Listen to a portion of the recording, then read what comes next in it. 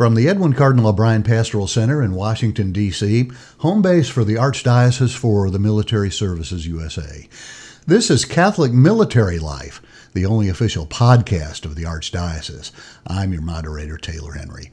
And my guest for this edition is Mr. Aaron Donelon, a co-sponsored seminarian who is spending this year working here in the Edwin Cardinal O'Brien Pastoral Center. Aaron, welcome. Hey, thank you, Taylor. Great to be here. And so you're in seminary and hoping to become a U.S. Navy chaplain. That's correct. And aspirations to do not only serve the Navy, but also the Coast Guard and the Marines, because that's one of the unique perks of being a Navy chaplain. So you get to serve three branches, really: Marines, Coast Guard, Navy. But there's a huge need for your services in the Navy. Right now, we're down to about 39 U.S. Navy chaplains for all of the Navy and the Coast Guard and the Marines. That's your vocation is certainly welcome.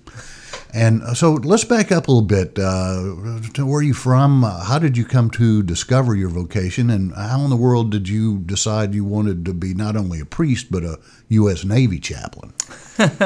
Yeah, so I was actually born in Camp Springs, Maryland. So my family background, I come from a huge Navy family. Both my grandfathers were captains in the Navy. One was an active duty submarine officer for 35 years. And then my other grandfather, he was a Marine in the Korean War, and then he ended up becoming a psychiatrist, and then he served his time as a reservist in Milwaukee, Wisconsin. And so, and then my grandfather, who was the submarine officer, he was a Naval Academy grad of 49. And then my dad was a Naval Academy grad of 1974. Wow. So you really do have a long history of military service, and particularly service to the Navy. Yeah, exactly. So I like to say I've got like salt water in the veins and I bleed blue and gold. So, but yeah, and so basically, so I was born near the end of my dad's career. So when he was stationed at the Pentagon, I was born down in the D.C. area. And then when he retired 2 years later, we moved up to Maine. He was he just retired from teaching high school ROTC this past summer. And so pretty much I've been in Maine. I'm from Saco, Maine, which is just south of Portland. So I'm everything but a native Maina, as they would say up in Maine. So a native Maina. Yeah. Okay. Yeah. Is your hometown anywhere near Kennebunkport? It's actually between Portland and Kennebunkport. I see. And did your grandfather know Jimmy Carter from the U.S. Naval Academy? They were roughly about the same time, right? Yeah, they were about the same time. Actually, my dad was telling me stories. So when he was growing up, because I believe President Carter was also a submarine officer as well, and so they my grandfather was an East Coast submarine officer, and so my dad was telling me stories about how he was mowing the lawns of President Carter when he was an officer in the Navy and stuff. So my dad had talked about him. Also, some of the Navy chaplain legends, such as Father LeBoon. Jack LeBoon and Cardinal O'Connor. So my grandfather was very good friends with Father LeBoon, because Father LeBoon was a class of, I believe, 42 or 44. So they certainly crossed paths, and because my especially on my dad's side of the family was very Catholic, very old Irish Catholic family. So there was my dad would always tell me stories about some of these priest characters and stuff, and it's just amazing. Really, that's interesting. So that's sparked your interest in the chaplaincy, I'm sure, or did it? Yeah. So when I was growing up, it was, even though my dad had retired from the Navy, he still wore a uniform because he was teaching high school ROTC, and so there was always that attraction to the military. I'd heard stories from my grandfather, who was the Marine in Korea, and then of course my dad and my grandfather who went to the academy. There was always that desire to follow in those footsteps to become a Navy officer, and I think so because a lot of people have asked me which came first, like the call to the priesthood or the call to military service. And so, but about as far back as I can remember, there was certainly the call to the military life. But it wasn't. It was around the time when I received my first communion when I was 7, where I started feeling that call to the priesthood. Like I remember one of the gifts that I got when I received my first communion. So I also have a twin brother, but we received a mass play set. So like vestments and all that stuff. And so I remember playing priest growing up. And so that always seemed to be in the background because as soon as I received my first communion, I started serving at my local parish. And I was really mentored by my childhood pastor. And he would always, because I would serve almost every weekend. And so he would always, when a guest priest was coming over or whatever, he would introduce my twin brother and I. He'd be like, "Oh, these are going to be the twin priests of our diocese." And I was like, "That's after I'm a Marine." And he's like, "No, you want to be a priest first." And so, but yeah, so there was always, I think there's always been there was always something in the back burner that was like, I think you're called to be a priest. Go ahead. Is your twin brother in the service, or is he in the seminary? He's in the service. He's actually married. He's a surface warfare officer stationed in Florida. Isn't that interesting? Well, it seems to be a common thing among priests. A lot of them played priest when they were kids. I'll confess, I did too, even though I didn't end up being a priest. But I used to have a card table in our dining or living room, and the little corn candy for the host or Nineveh wafers or something. Yes. Yep. And I had an aunt who was a nun who made tailor, no pun intended, but made me a little set of vestments, Yeah. But anyhow, that's so interesting. So, did your Marine grandfather ever encounter Father Emile Capon in Korea? No. So he. My grandfather didn't talk a whole lot about his experience because it sounds like he was in some pretty tough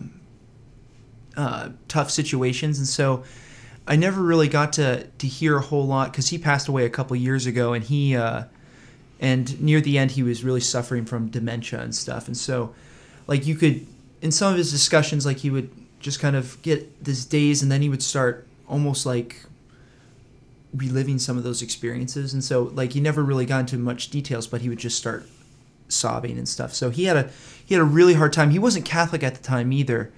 So he actually converted to Catholicism after his time as a Marine while he was studying to be a psychiatrist. And also during that time, he had after he had finished his doctorate in psychiatry, he actually was discerning to be a Capuchin. And really? So, yeah, and then I can't remember the exact details, but he suffered, I think, like appendicitis or whatever, and he was in the hospital. And that's where he met my grandmother, who was a nurse. And, well... the rest is history. Yeah. Well, he must have married late in life. Yeah, I think it was. I think he was about 30 or so. So, It's not all that late, particularly nowadays. But back then it was somewhat late. I'm talking to Aaron Donlin, a co-sponsored seminarian, spending a year here at the Edwin Cardinal O'Brien Pastoral Center. Tell me, how did you come about to work here for a year, and what kind of tasks have you been responsible for? Yeah, so one of the things, so I just finished my 4th year of seminary, so I just finished second theology, and so one of the things, it got to, near the end of the semester, I was really trying to discern. I needed to take some time to just really really pray and focus on this vocation. And so, in consultation with my home diocese of Portland, Maine, and the Archdiocese for the Military Services, I'm doing a pastoral year here, and so primarily I'm working in the vocations office under the vocations director, Father Matthew Gray, but part of it is I'm working there. Mainly, I'm helping out with a lot of the new developments that we're doing for the Labor Day gathering. Helping out with the National Conference for Vocation Directors, and then just help facilitate with retreats, the discernment retreats that we have for the Archdiocese, and also just helping out there. And then I've also been bouncing around between the tribunal, and I'll also be working with the evangelization office with the Sikh conference, and so having the Archdiocesan presence at the Sikh conference in January. But it's been a great experience so far to work with the staff here and also the priests. So it's just been a huge blessing and just a real good reaffirmation of the call that I have towards priesthood. And you mentioned the Labor Day weekend. We should explain for the benefit of our listener who doesn't know, every Labor Day, all of the co-sponsored seminarians worldwide come here to the Edwin Cardinal O'Brien Pastoral Center for a weekend of fellowship and prayer and sightseeing and consultation with Archbishop Broglio. So that's coming up here in next week? A couple weeks, yeah. Now you've just come back from some training for the Navy. Tell me about that. Absolutely. Yeah. So I just got back from Newport, Rhode Island, from the Navy Chaplain School, where I was doing a 2-week program called CCOC, which is the Chaplain Candidate Orientation Course. So it actually is the last time the Navy's doing this course, because they're transitioning into doing a little bit more, a much more active role in the formation for chaplains. And so this 2-week program, basically, I was with 22 other chaplain candidates. I was with 3 other Catholics, 2 seminarians, and a recently ordained priest, Father Darren Balke. And so really the premise of the 2 weeks was really just trying to get an understanding of what the Chaplain Corps is, why we have it, and some of the ministries and the gifts that we provide to the military. And really one of the most beautiful things that we provide as chaplains is the confidentiality of counseling that the chaplains provide. They're the only people in the military that have 100% confidentiality, that anybody that comes to them, it's 100% confidentiality. And from what I've heard, it's kind of modeled off of the Sacrament of Confession in a way. It's like the chaplain can't reveal anything that was discussed, and that provides a great element of trust for some of our servicemen and women who are whether they're struggling with suicide ideation or just depression, or really any of the tension that can come in a high tension environment that is the military. And so that was just really inspiring, and just having some testimonies of some of the chaplains there was just amazing. And we also did slightly modified, but a Marine Ruck March. So we did that as a group. We PT'd together. We prayed together. We would rotate in the different denominations. We'd have there would be prayer services every morning, and so there would be you could rotate to the different ones. So I got to see a Jewish morning prayer service. That we had an Eastern Orthodox. We had a liturgical Protestant or evangelical Protestant service. We had a Muslim imam. It was really fascinating to see the diversity of that program, but it was also just really exciting to see some of the opportunities that God willing, I'll be able to do as a Navy chaplain. The chaplaincy has a long, rich history. It predates the Constitution. Yeah, that's correct. Yeah, it's also the medical corps does not like this when we say this, but we're the oldest. The chaplain corps is the oldest staff corps in the military, and just like even from when General George Washington took over the Continental Army, he was very explicit in having chaplains to minister to the people. And so actually in the Navy, the chaplain corps was very interesting. It was very small and restrictive up until about World War I. So up until about World War I, there were under the title of chaplain, there were only about 32 in the entire Navy. Granted, the Navy didn't really start blowing up until World War I with the influence of Theodore Roosevelt. But one of the things, there were no Catholic priests as chaplains up until around World War I in the Navy. So one of the influences why we have the Naval Academy is actually because of chaplains. Because when chaplains on ships, so a lot of the traditions of the American Navy come from the Royal Navy. Mm-hmm. And so the tradition of an evening prayer and just like having a chaplain on board was a huge tradition in the Navy, because in the Royal Navy, because, well, after all, sailors can be superstitious at times. But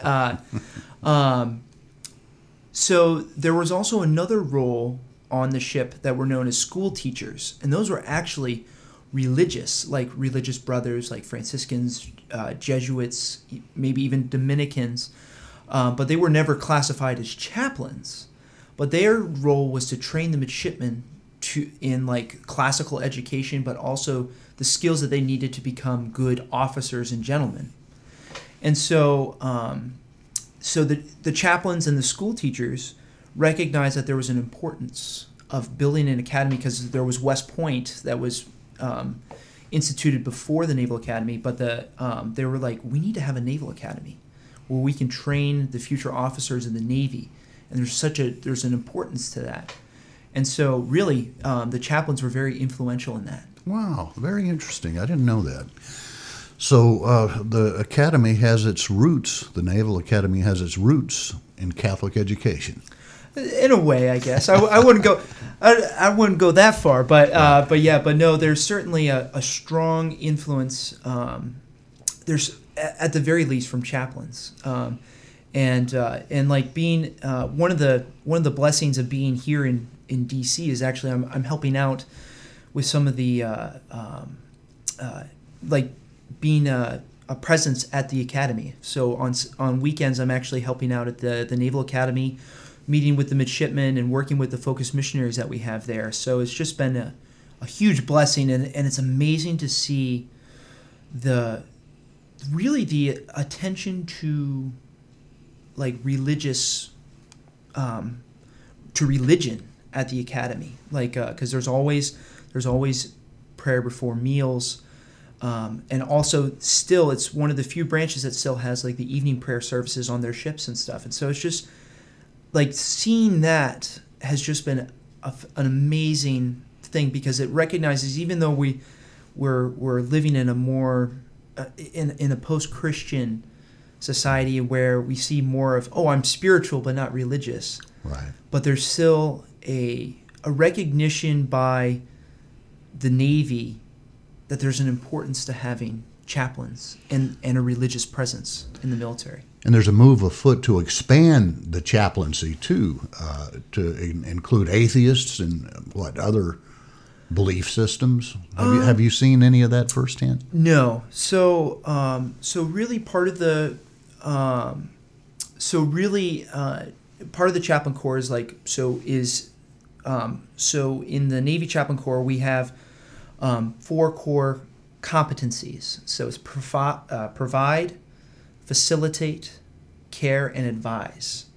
So the first one is provide. So based on your RO, your religious organization, your sponsoring organization, in our case, the Archdiocese for the Military Services, the primary role as a Catholic chaplain is to provide the religious, the sacraments and stuff as a Catholic priest. And then the next thing is to facilitate to servicemen and women their particular religious needs, as long as it facilitates towards good conduct and order. And so really, like, some of the there's really, I haven't, like, we were talking about it, we didn't really talk about it a whole lot. Like, it's like the chaplain corps has like a pluralist setting, because the chaplain corps really wants to express religious freedom that's promised in the Constitution. But it allows, but like in terms of like atheist or Wiccan, I haven't really heard a whole lot. But really what it comes down to is, like, any of these like religious organizations, they have to be endorsed by a governing body, which it's kind of hard to have with either of those two specific groups. And so and the Archdiocese for the Military Services is the endorsing agency for Catholic chaplains. Correct. You have to come through the AMS before the Defense Department will accept you. That's correct. Yeah, and so and just like with any other chaplain, you have to go through that process. You have to be endorsed by an agency that's recognized by the government. So there's like 200 organizations that are recognized, and so but the emphasis is the exercise of freedom of religion as it pertains to good order and discipline. Well, let me ask you this. You really have two vocations, a vocation within a vocation to be a priest, a vocation to be a military chaplain. Did it ever occur to you that maybe those don't match? I mean, you got the gospel of Jesus teaching peace, and you have the military whose job it is to wage war. How do you reconcile those? So, I'd say one of the things is, like, with like Augustine brought out his doctrine of just war theory, and so talking about, because there's something to be said about you can't be completely pacifist, because that allows for evil regimes or whatever to overrun you. And so there is justification. There's such a need, as you were saying, there's only 39 Catholic priests in the Navy right now. And there is such a desperate need for the spiritual well-being of a demographic like we don't see in Maine as much. So like 80% of the military is between the ages of 18 and 29. That's a demographic that we struggle to see in Maine, which is a very old. It has a reputation of being a very old diocese or old state, and a very anti-religious state as well. And so like, I love Maine. I love the people of Maine, and but I've also had this burning desire, this love for our servicemen and women, and it's something that I just see is so important, because in that age range, 18 to 29, that has a huge impact. Sure. Because they're going to be exposed, especially in the military, they're going to be exposed to some terrible things. Right. And certainly the people we depend on to fight our wars are entitled to spiritual direction, the freedom to exercise religion. After all, they're confronting life and death. The ultimate life questions come up in those settings, and certainly one can understand the need for chaplains in the military.